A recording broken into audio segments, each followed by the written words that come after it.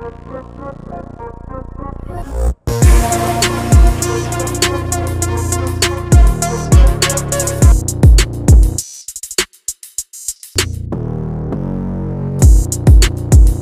back, everybody, to the Discipline the Gens podcast. I'm your host, Matty Betts. I'm here with Trevor and Gino Bet Openly. And we had a losing day yesterday. Gino with 1-2 record on the show. Trevor, would you go 1-0 on the show? No, 1-1. I lost Florida Gulf Coast. Couldn't get it done on the dog money line, but my McKinnon prop hit. I believe it's only 2 losing days on the show so far for collectively, though, right? 76ers are dead to me. What was the final score? What was the final score? Dude, they were up 1 with the ball and a minute left, too. They sucked. They played terrible, but they lost by 2.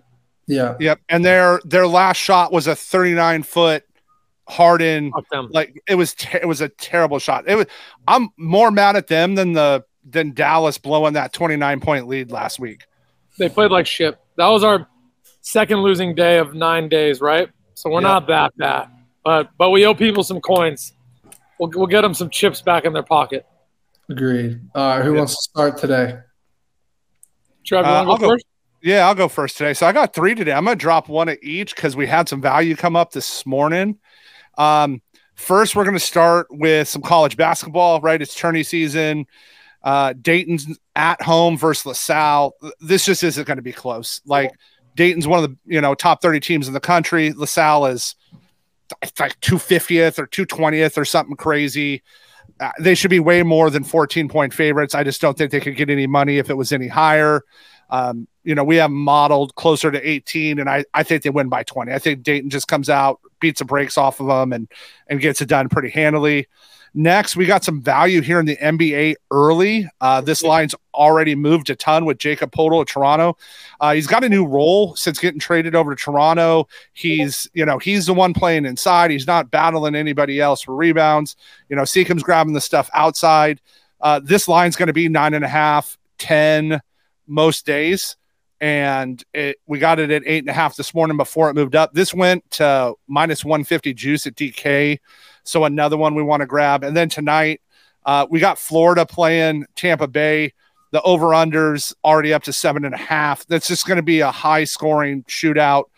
Tampa gives up a ton of shots on goal. Reinhardt's just been pretty money on this line. And this was another one. We grabbed it at 111 this morning, and it's 140 now.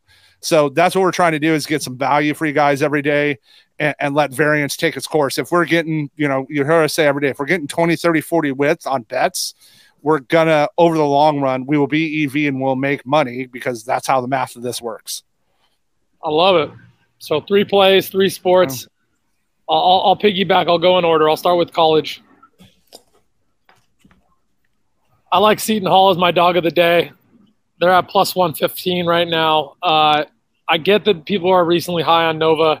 I get that, the storybook teams tighten up around tournament season. I just think the Seton Hall team is significantly better than Villanova this year.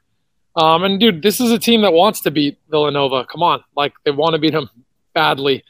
I understand why more people are on Villanova. That's why I think we're getting added value here. So, Seton Hall plus 115, and then jumping over to NBA. Sometimes the value's ugly, but this is actually my favorite play of the day altogether. I love these Wizards plus 7 here. I love them. I looked at it. More tickets. Crazy amount of people on the money line for Atlanta. And the line didn't move that much. It moved like 20-something points. The line in the game barely moved. I think it's a point. I think this game should be around 4.5 or 5. I'm getting 7. I'm taking it. That's it. Washington Wizards plus 7. Seton Hall money line plus 115. We love it. Short, easy today. We're just going to give the plays and keep rocking. We got some cool stuff coming with college basketball. Like I said, tourney starting, getting ready to go. You'll see some longer stuff coming there. So I'm excited for college basketball and baseball's, getting ready to get kicked up. Already had some crazy injuries. Gavin Lux went out with his tore his ACL, so he's done, unfortunately. For the year, that was pretty bad news, but we'll definitely have some stuff coming there. And Gino was just talking about, right, we have Bet Openly has no run first innings now. Oh, my God. So I had Nerfy and Yurfy just because everyone asked for it, and I don't care anymore. The biggest mistake I made last year was trying to get people to bet responsibly. Now I'm just going to bring 1% juice to everything. Player props, parlays, Nerfies, Yurfies, whatever the fuck y'all want. I looked this morning. I don't even know. I doubt it won. Some dude put up 2 racks to win 24 racks on a 4-team Nerfy parlay. I'll be honest with you guys. No one's probably going to take the 24 to win 2 racks. Shit, right. I'm about to log on right now. But if I'm any of you guys, bro, take $100 to win fucking 20. Who gives a shit? Like, chip away at it. No, I promise you, there's some damn good cappers out there. No motherfucker in the world knows about 4 games going Nerfy in fucking spring training. No, there's nobody. That's insane value. I mean, they're savages. I mean, I bet 1,000 or 2 a game, but I sure as hell ain't putting 2 racks to win 24 and making sure all 4 games go Yurfy. Like, I don't even know. Is there strategy to that? Like, these starting pitchers are trying to make it too. It's no different. Yeah, in season there is absolutely right. There's matchups in season. You know who's pitching home, but in spring training, you're just guessing. You're absolutely just guessing. It's wild. So I'm laughing, but it's up there. March 15th, we'll have I'm saying March 15th, but I think player props will be done like next week, and then we'll be playing with them in private, so there's no bugs. We're gonna have player props. We're starting with points. So Nerfies and Yurfies live today, and people are fucking parlaying 4-team Nerfy. And the only reason there's 4-teamers is Maddie punked me. There used to only be 3-teamers, but now you can 4-team parlay your Nerfy and Yurfy. I love it. Well, let's see how it goes, and we'll have to talk about it on Thursday when we're back. Yeah. Cool, my dudes. Have a great day, Maddie. I threw 2 people out to you for UFC. Do some research for me and tell me if they're bullshit picks or they're decent. Yeah, I'll take a look. I think that John Jones line is hitting a wall right now because I was looking at DraftKings and FanDuel. And Trevor, do you remember what I said it was yesterday? It was minus. He went up to minus like 125, 130, and you thought he'd go like minus 160. No, it was higher than that. No, it was close to 200.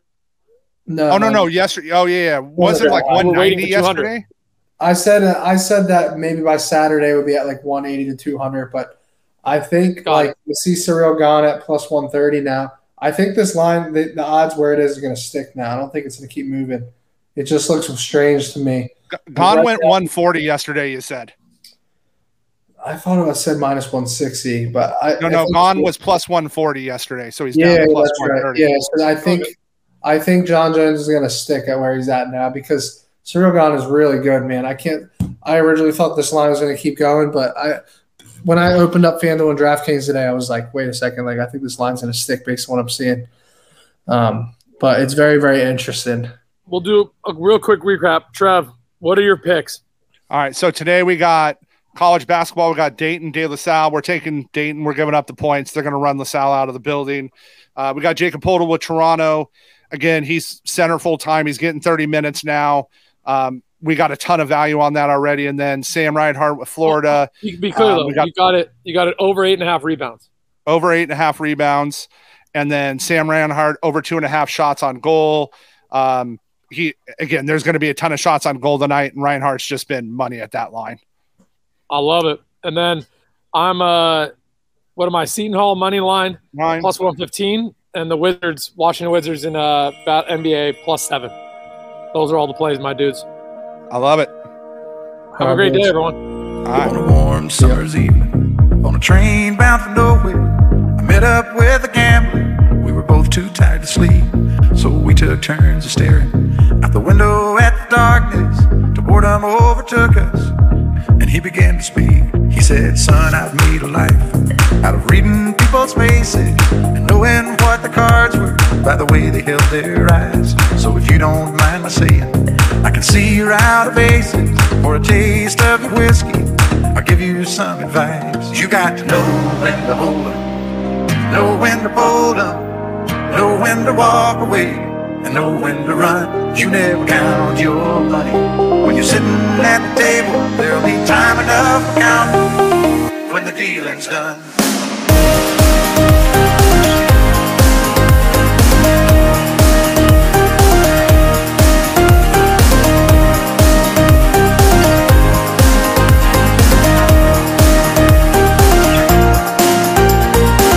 Every gambler knows that the secret to surviving is knowing what to throw away, knowing what to keep. Cause every hand's a winner and every hand's a loser, and the best that you can hope for is to die in your sleep. And when he finished speaking, he turned back toward the window, crushed out his cigarette, faded off to sleep. And somewhere in the darkness, the gambler, he broke even.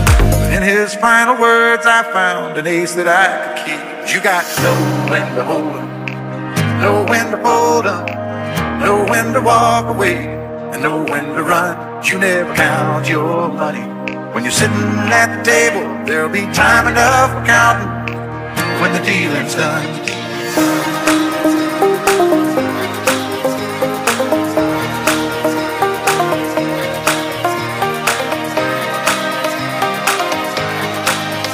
There'll be time enough for counting when the dealing's done.